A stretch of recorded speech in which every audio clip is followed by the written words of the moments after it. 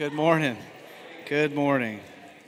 Good to see you all. If new visiting, just want to say a special welcome. Really glad that you're here. And this is, in its simplest explanation, a service where we want to worship God. And we worship God by seeing Jesus Christ and the person and work of Jesus Christ, who was his son and did come and live the perfectly obedient life for us in our place, for our sin, and died, paying the debt, rose again, guaranteeing victory over Satan, sin, and death, and then giving us his spirit so we might actually be able to walk in this union that Christ gives us. And so just want to say glad you're here, whether you're a neighbor, whether you're brought with a friend, whether you are just curious about the things of God and the Christian faith. That's what we're doing, and that's why we sing songs. One of the ways that we worship Jesus is by singing and declaring these great things that he is and what he's done in Christ. We worship Jesus by sitting under the preaching of God's word. That's where we get to be reminded of what God has said, not what we think or what we believe we should say. And I always say these scriptures study you much more than you'll ever study them, and that they reveal your heart in the ways that we do not walk in right relationship with God, and how God made a way in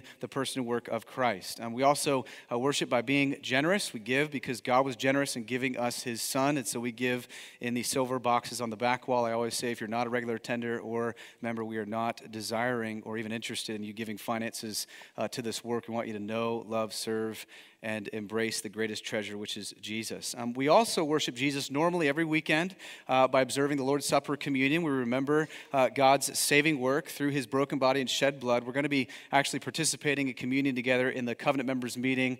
Following this, we're not going to be participating in that in the actual service this morning. And just kind of coming off those heels, November 4th is the next member class. So member gathering if you're covenant members today following the service. But if you're interested in just what it means to be a member here, what it looks like, what we teach, our doctrine, how we're structured, things of that nature, feel free to come to that class, sign up online. It's from 1 to 3:30 on Sunday, November 4th. I think there's some seats over here somewhere if you guys need help. Sorry, I didn't mean to call you out, but just, hey, if you need one, okay? So we're going to be in Galatians chapter 3. I'm going to pray. We're going to wrap up Galatians chapter 3. Let's ask God to do the things that only he could possibly do in our hearts and minds. We need his help. We need his illumination. We need God to speak, and not for just simply myself to speak. So let's go before him.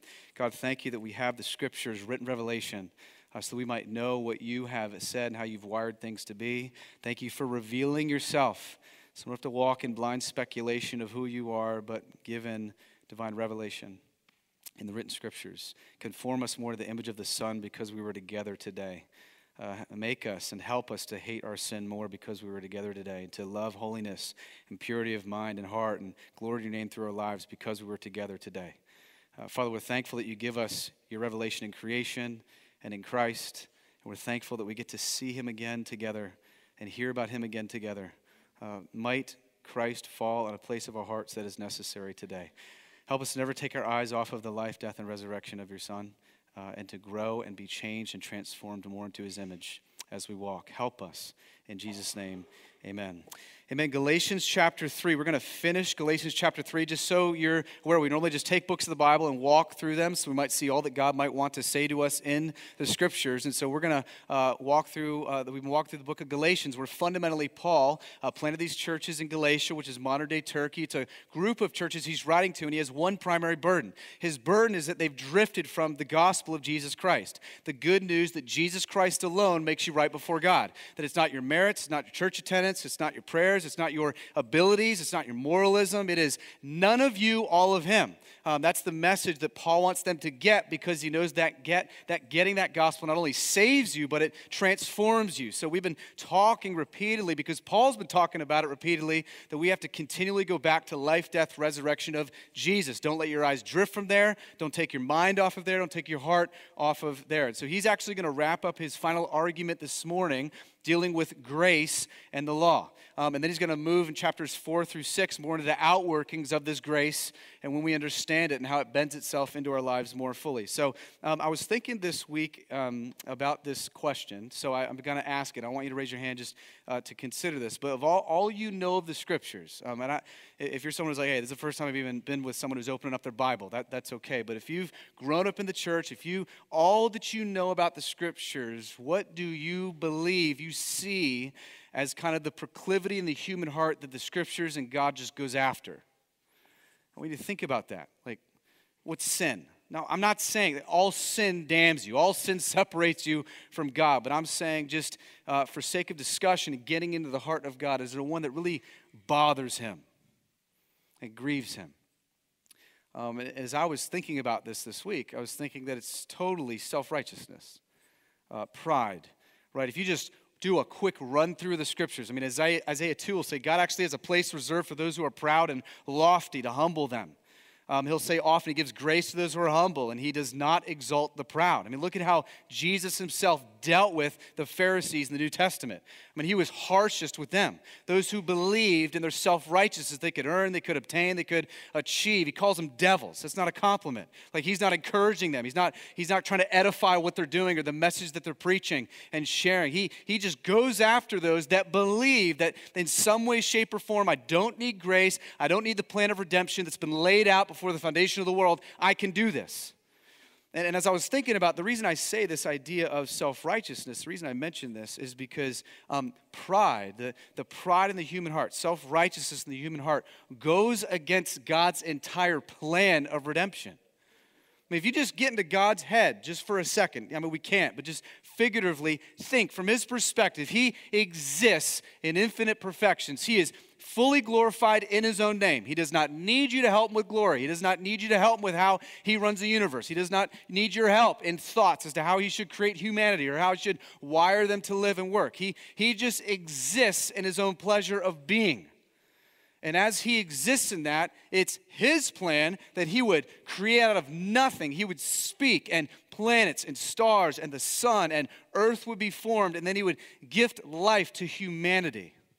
And then he comes to this humanity and Adam and Eve, right? First marriage, and he is a deeply generous God. He is not stingy. So many people say, oh, the God of the Bible is so stingy. No, he actually says out of the gate, you can have at it. You can enjoy this entire paradise. Just don't do this one thing. That's not a God who withholds. That's a God who's deeply generous and giving of this goodness to Adam and Eve. And what does he say? Don't touch that one tree, right? Believe me, trust my ways. Don't try to be God. Trust who God is. And what do? They break the commandment. They break the law that God gave and don't do this. And then all you see is then he comes to Abraham and he tells about all these promises, because these people, if you just read Old Testament history, it's just people failing and failing and failing and failing. And eventually, right, who comes in? Jesus, who is always the plan A, and he's the hero of the whole story. And he says, hey, look at my son. You couldn't obey me in of yourself. You couldn't glorify my name in of yourself. You couldn't live the way I designed in of yourself. So if you trust in Christ, he will become your sin for you. Not sin, he will become your sin. He will gift you his righteous life, and you'll be set free from Satan, sin, and death to walk in the fullness of what God has given you. That's the good news. And so all of creation now says, he's awesome, he's awesome. We get saved and we don't go, hey, I'm awesome. We say, you're so gracious, you're so merciful, you're so awesome. He's the center. So he doesn't save us so we stay the center. He saves us so that he remains the center and we enjoy his glory and get caught up in it so that we might have joy to the full. Okay, that's the good news of the gospel. Now, here's, because this is always been the story, because even the anthem in Revelation is, you're awesome, you're awesome, you're awesome. So the reason I mention this is maybe for some of you, the reason this story of God saving a people for his own name bothers you so much is because it's not about you. Because it just rails against everything in you. Because there's no you in there. It's not Mike Reed flew in with his cape, right, and saw this depravity of humanity, and he decided to atone for everyone's sin and bring them back into right reconciliation with God. That wasn't what any of us did, right? We were in glad rebellion, belittling his name and all of his glory, and God said, I'm going to come, I will send, I will incarnate, I will deliver, I will redeem. Right, that's the message of the scriptures. And it's always been that way. Israelites, right? In the Exodus, backed up to the Red Sea. We're doomed. What do? God says, it's okay. I'll be the hero again. I'll part the Red Sea.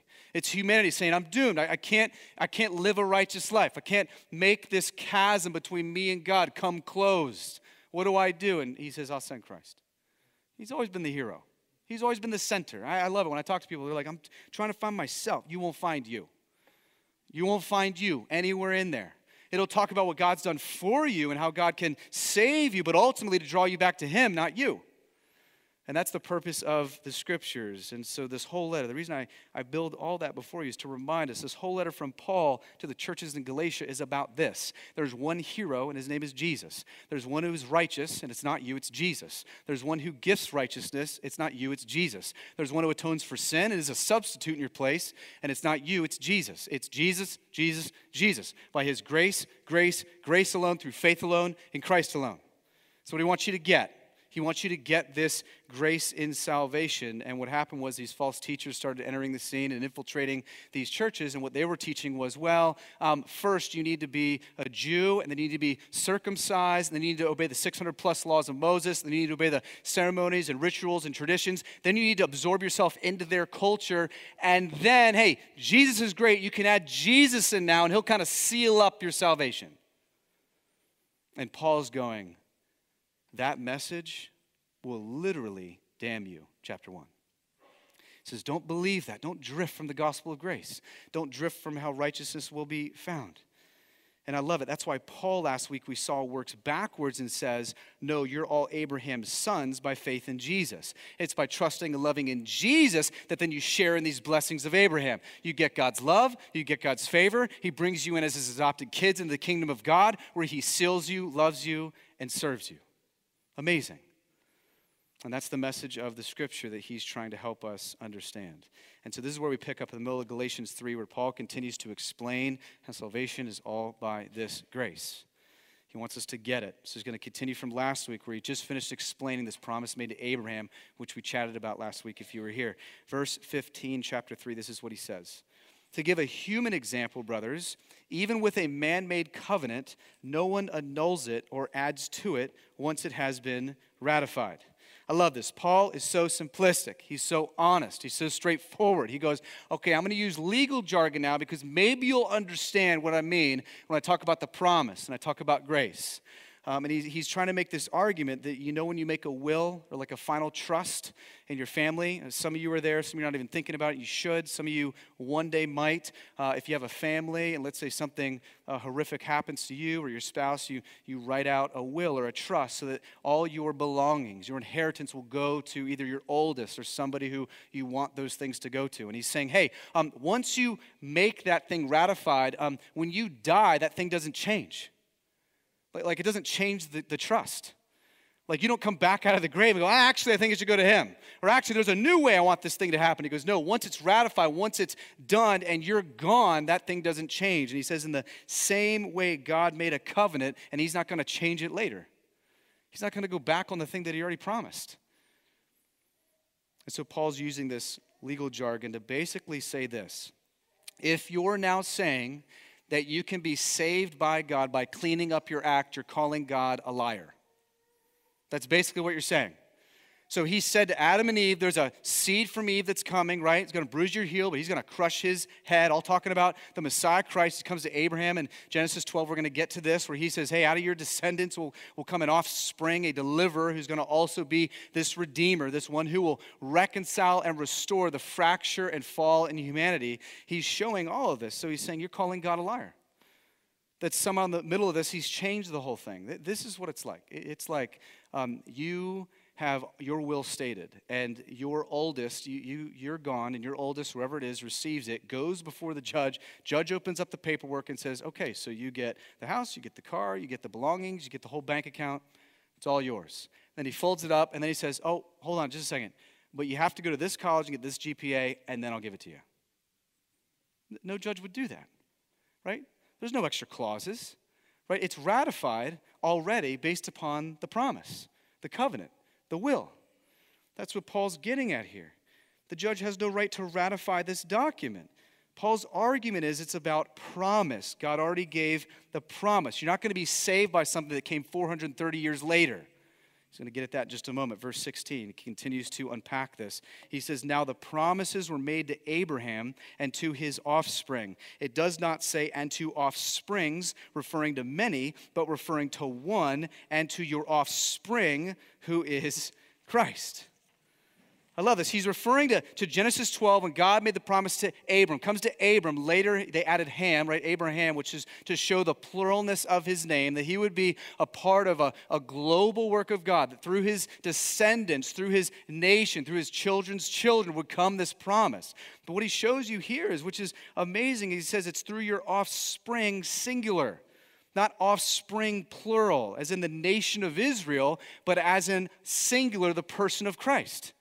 Christ is the one, going back to Genesis 3 and Adam and Eve, he made a promise. He's coming. He's going to crush the head of Satan. He's going to wash you white as snow. He's going to gift you his righteous life. He's going to justify you before God. That's coming through the offspring, not offsprings.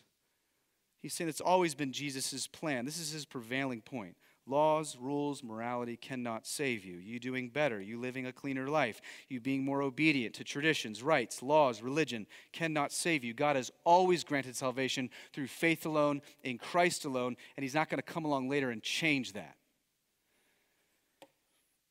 Which is why he says this in verse 17. I love Paul. He's so human. This is what I mean. Can you hear him saying that? Okay, just in case you haven't gotten the first 3 chapters, let me say it again. This is what I mean. I'm helping you understand grace. I'm helping you understand a promise. I'm helping you understand that God is what does this, that it's one-way love. It's not based upon your obedience. He says, this is what I mean. The law, which came 430 years afterward, does not annul a covenant previously ratified by God, so as to make the promise void. It's all about the promise. God keeps his promises. Praise God, he keeps his promises. Otherwise, he would cease to be God, right? And we know in 2 Corinthians, they all find their yes ultimately in Christ. He says, for if an inheritance comes by the law, it no longer comes by a promise. In other words, if now it's a new way, then it comes by your obedience and never by how he originally designed it. And your self-righteous self can earn your way into the gates of glory. He says, but God gave it to Abraham by a promise. He's just saying, look, God promised to Abraham there'd be a deliverer, promised to Adam and Eve there'd be a deliverer, to all the prophets there'd be a deliverer, and then came Christ. And in the middle of all that came traditions and ceremonies and a sacrificial system, the 600 plus laws of Moses. God did not give those things to then create a new way now. It's always been about God's promise in Christ. So why is God going to deliver sinful men and women from Satan's sin and death? Because he promised. Because he promised. That's why. Now, if you're a thinker, and here's what we're going to deal with for the remainder of our time. And Paul knows you're a thinker. He goes, if you're saying, well, I'm saved by grace alone, through faith alone, in Christ alone, why the law then? Isn't that the obvious question? Like, why the law then? Why did God give these things? Well, why did these things become available to us? There are many, but for sake of staying tethered to the text, I'll give you 3 that the text gives you right here. Number 1, it reveals our sin. Verse 19. Why then the law? Well, good question, Paul says. It was added because of transgressions, until the offspring should come to whom the promise had been made. And it was put in place through angels by an intermediary. Now, an intermediary implies more than one, but God is one. Such a simple text. Makes total sense. No, it's so confusing. So if you're wondering, let me clear a few things up before we get into how it reveals your sin. Number 1 is you've got to understand that when God gives this law, when it's given via God through angels, right? That's how it was given. He clears that up here, that there were 2 parties involved for God to give this law, to give these commands, to show there's a mess between 2 parties and it needs to be reconciled. There's something not right going on here. He's revealing that. He's emphasizing that. And he's showing how the law came, right? But the law came through, Moses was a mediator, which was through the flesh, but God sends his gospel in himself, and so the gospel's way more powerful than the law. Then you also have in this text this kind of space where Moses is this mediator, right? It's this joint thing where he goes in between God and the nation of Israel, the people of God, to show, hey, things aren't right. But here's the thing with Moses. He comes down, he brings the law, he shows the people there's a mess, but he can't fix the mess. Like, he has all these 600 plus laws, but he can't redeem and reconcile what's been broken. So he comes with a problem with no solution to the problem. And this is where it shows us that it was made because of transgressions. It reveals how sinful you are. That's why it was added. That's why it was given. Romans 7 says this. What shall we say then? This is Paul, same guy who wrote to the churches in Galatia.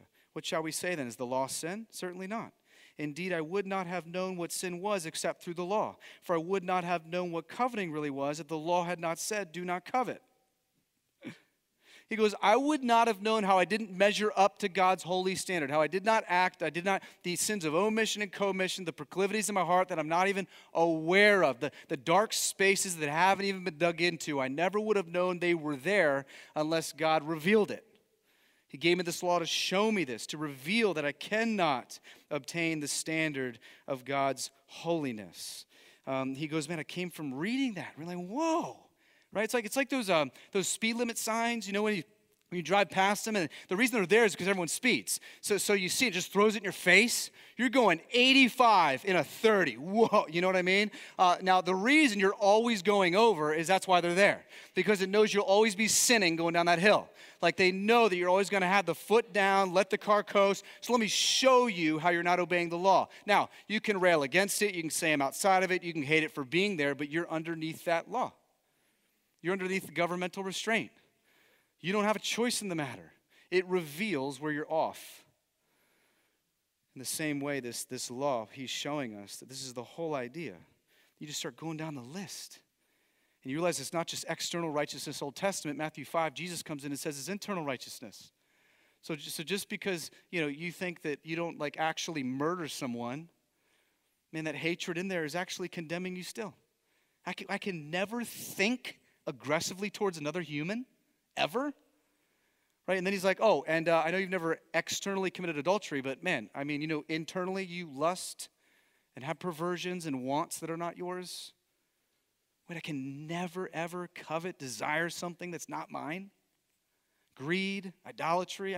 Just go through the list. I broke it. What do you find yourself finding? You're crushed under this, realizing it's impossible. But here's the other part that I want you to get, which is really important, is the reason that most of us, probably all of us if we're honest, don't just go nuts over the speed limit is not because you're righteous.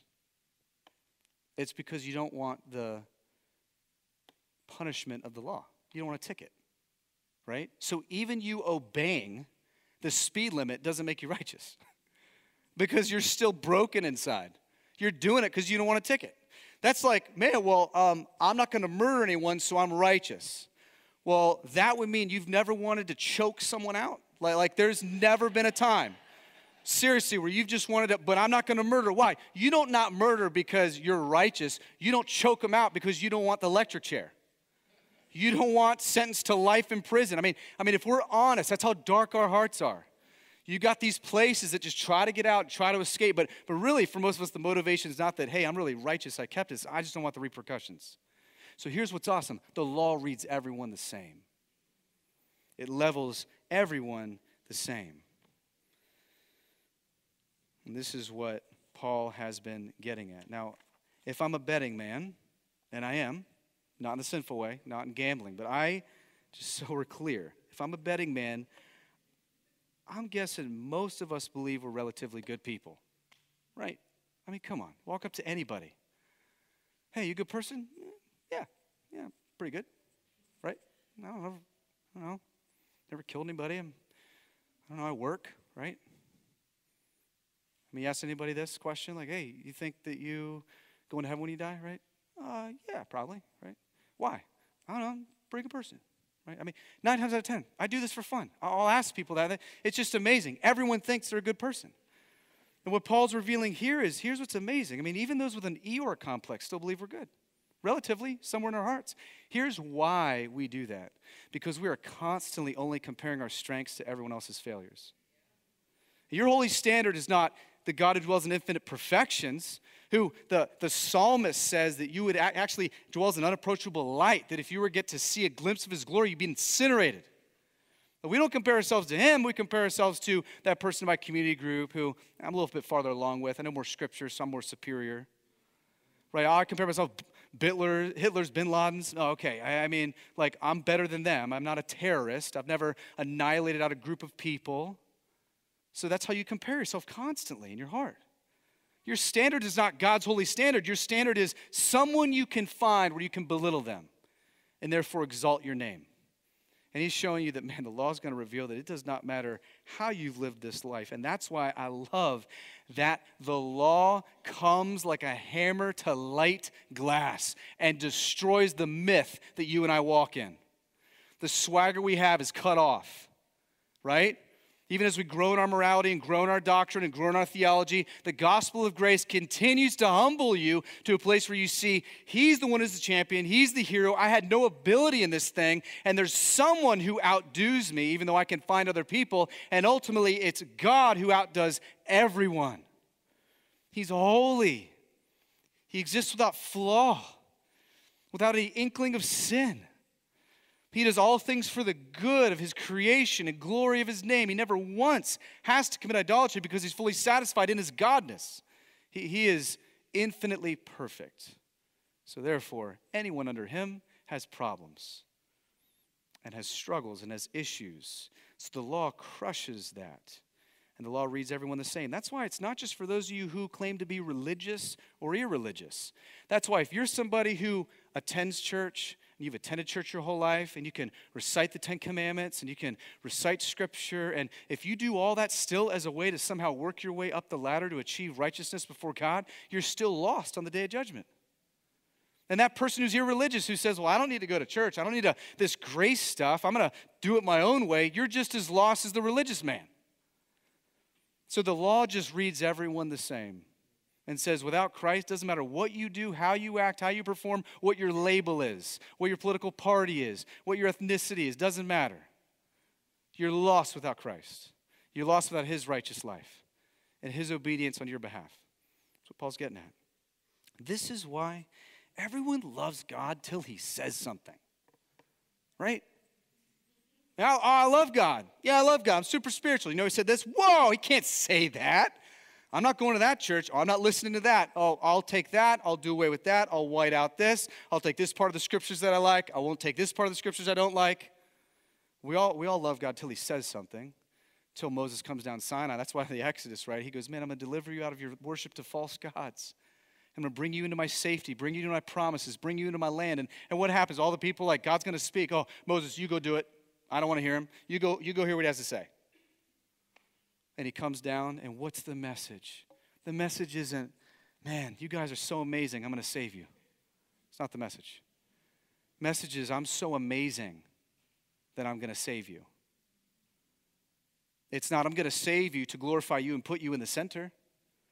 It's, I'm going to save you to keep me in the center so you would fully enjoy my glory and worship my name fully and just marvel at my mercy and grace. And that's the message he's always given through the scriptures, to reveal that we're sinful. Number two, to reveal that we're helpless. Not only are we sinful, to reveal that we're actually helpless. Verse 21, is the law contrary to the promises of God? Certainly not. For if a law had been given that could give life, then righteousness would indeed be by the law. But the scripture imprisoned everything under sin so that the promise by faith in Jesus Christ might be given to those who believe. Now before faith came, we were held captive under the law, imprisoned until the coming faith would be revealed. That's Christ. So I want you to, if you're a circler in your Bible, I want you to circle that word imprisoned. Some of you guys, the language says captive. You were held captive by the law. Here's why the law imprisoned everyone. Is there any freeing or salvific language in that text in regards to the law? No, there's none. Like the law does not offer freedom. The law imprisons. The law hems you in. The law reveals that you're sinful and that you're helpless and cannot get out. I mean, do we know any man or woman who is incarcerated who likes it and doesn't want to be free? I'd bet the majority desire to be free, desire to not to be imprisoned. And this is why Paul's saying there's no salvific implications whatsoever in the law, because the law was never intended to do that. It was to imprison you and show you how you're helpless. That you need something outside of you to be your curse. You need something outside of you to be your substitute. You need someone outside you to unlock the Satan, sin, and death prison that holds you captive. He says, and that's Christ. This is why the human spirit, ever since Genesis 3, has desired to be free. This is why culture will say to you, just do what makes you feel good. Why? Because they believe that is freedom. But it's false freedom. It's pseudo-freedom. Because what you find is when you just do what makes you feel good, you find yourself in more bondage than before most of the time. This is why it's just interesting, the conversations I have often where they will say, yeah, but you're the one in bondage because you have all those rules to keep. Really? I'm the one who's in bondage? You're the one who has to have the lust of pornography. You're the one who has to have a bank account that's so full. You're the one that has to have the approval of man and woman. You're the one that has to have prestige. You're the one that has to have something to exalt yourself, to make you feel validated and worthy and identified. I don't need any of that. Christ has satisfied that. So who's really the free man and woman? Who's really free? You're actually in bondage to those things. You have to have those things. Yet Christ comes and releases you from the bondage of those things to be satisfied in a better thing that never has a ceiling, that you never get frustrated with, that you never get exhausted for, that you never get anxious over, because God has fully and finally set his heart in your heart. He's put his spirit in your spirit. He's set you free from your hemming in imprisonment to the law. That's what Paul's getting at, man. You are the freest man or woman who exists. And now you're even free to enjoy this Christ all the more by obeying his good, right commands, because they lead to life. And John says they are not burdensome. So I don't obey the rules or the laws because I'm earning something or I have to, or I'm trying to break free from something. I've already been broken free. Because I'm free, I obey. You don't obey to be made free. And he's showing when that happens, when you understand grace, it unlocks something in your heart to where all of a sudden the law does not terrify you. It tastes so sweet to you. When God says something to you, you see it as life. You see it as holy. You see it as good, and you chase it. You don't care if people mock you. You don't care if the other things get in the way. You go, man, I'm following him. He's unlocked my freedom. I don't need that. I don't need that. I don't need that. The world's enslaved. And Christ frees us from this curse of the law. It's amazing. It's to reveal that we're helpless. It's to reveal that we cannot get out of this prison. And this leads to number 3. It leads us to Jesus. It leads us to Jesus. He says here that, so then the law was our guardian until Christ came, in order that we might be justified by faith. So now we are no longer under a guardian, but for in Christ Jesus you are all sons of God through faith. It's huge. I love what he says. He says the law was this guardian. That word literally means tutor. Now don't think, a nice tutor that comes over to your house, sits in your living room, your mom pours tea for and helps you with algebra. That's not tutor here. This is more schoolmaster. Back in the day, there were students from infancy to like age 14, 15, and they would have a schoolmaster that would literally be a guardian, a tutor that would show them right from wrong, and would even have the authority to beat them with a stick or do some things that seemed a little bit harsh to show them, hey, you're not on track. The actual word here comes from the cat o' nine tails that were used to flog Jesus.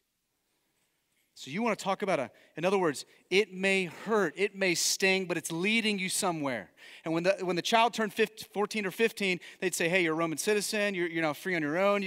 This was all done. This guardian analogy is we needed a guardian to show us when we were off, to show us our sin, to reveal we couldn't get there on our own, and we're free to see, hey, it's Christ. Hey, it's Jesus. It leads you to the only place where righteousness is found.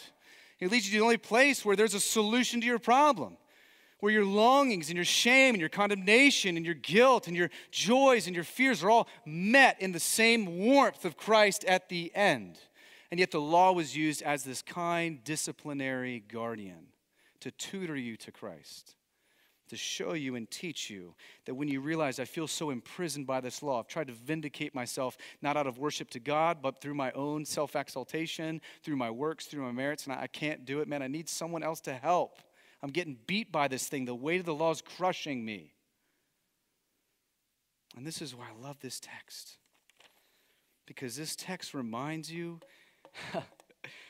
that the crushing weight of the law is on a timetable. Like you're not going to be crushed forever. You see that in the text? I mean, in order that, right, this guardian is here, this law that crushes, but now faith has come. Easter morning reminds us that the law no longer can crush you. It can no longer hold you captive. And you realize in its fullness, people in the Old Testament believed that guardian was coming, Jesus Christ, right? And we have believed the guardians led us backwards towards Jesus Christ. And in his consummation in the future, we see that Christ has come. He's delivered us. He's freed us. We are now free to enjoy and worship him and find joy in our souls and glory to his name. This is amazing. He's showing you that that hammer that came like glass on your heart has an answer. You're exposed, you're lost, you're imprisoned, you're captive. I can't do it. Oh, there's a Redeemer who's going to do it. There's a Messiah who's going to do it. There's God himself who's going to do it. He's going to step into human space and deliver me from Satan's sin and death. And this is what we see here. He redeems us. He liberates us. We do not need to be enslaved forever because Christ came and unlocked our prison. He unlocked our sentence. And you get to walk out free. And how do you respond to someone who unlocks your key for free? You thank him the remainder of your life. You're awesome. You're awesome. I didn't turn the key. I didn't even find it. I had no way of getting out of this thing. And all of a sudden, he's exalted through all that you say and do. And this is why he gives us this. You know, I was thinking about how this analogy I love is we often misuse the law because he showed us it's not a bad thing. It's actually a very good thing. But does not save you, does not make you righteous, does not redeem you into the family and adopt you as God's child. But it's like this ladder, right, where most of us use it as a ladder where we climb up. We want to step up. We want to believe that because I've done this, now I can look down on other people who have not done that. It only feeds the self-righteousness that goes against God's whole plan of creation. Instead of climbing up towards God, realizing God descended and gives us a law that's more like you lay the ladder on the ground. It's like train tracks. It's how you should see it. It tutors you. It shows you how to see Jesus. It keeps you on the path. When you're off, it reminds you that you're off and that you need him. And it keeps lifting your eyes, Hebrews 12, Colossians 3, to life, death, resurrection. You're off the track again, Jesus. Off the track again, Jesus. You're unrighteous, Jesus. I failed my marriage, Jesus. I sinned yesterday, Jesus. I'm going to sin tomorrow, Jesus. I just sinned, Jesus. That's it. It's just a track. Not so you feel superior, so you're indebted in gratitude to the one who's saving you at the end of the tunnel. The light's there and the light has come. And it's engulfed you. And that's conversion, in case you were wondering. That's what happens when you get saved. You realize that Christ alone could do this. It's this path that leads to life. It tutors me to see I need him. That's why he says in verse 26, a beautiful, beautiful thing. For in Christ Jesus, you're all sons of God through faith. For as many of you as were baptized into Christ have put on Christ. There is neither Jew nor Greek. There is neither slave nor free. There is neither male nor female. For you are all one in Christ Jesus. And if you are Christ, then you are Abraham's offspring, heirs according to the promise. Not obedience, not morality. We do not go to the law to find healing.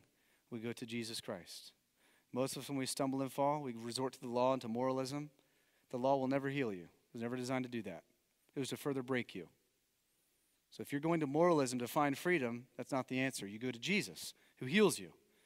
And then he gives you his good right commands to walk in fullness of life. But I love here how he ends, because he closes and basically just says, I don't care your background. I don't care your nationality. I don't care your ethnicity. I don't care where you're from. I don't care how you grew up. It's faith in Christ. It's Jesus who saves you.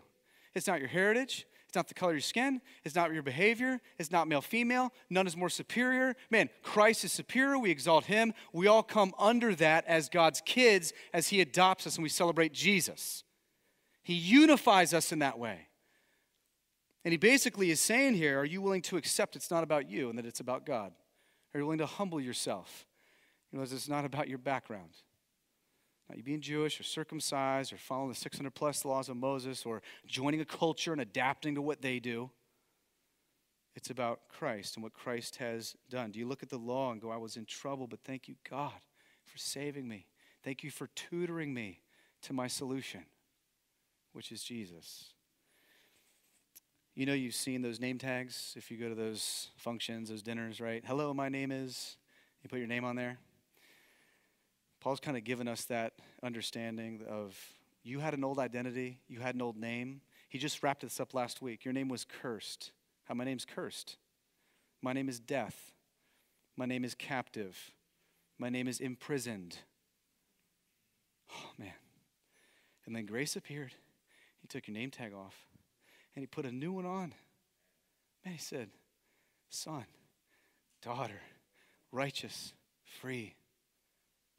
You no longer live under the curse of the law. You're redeemed. You're set free by him becoming your substitute in your place. So you might enjoy him and see with illuminated eyes and an illuminated heart.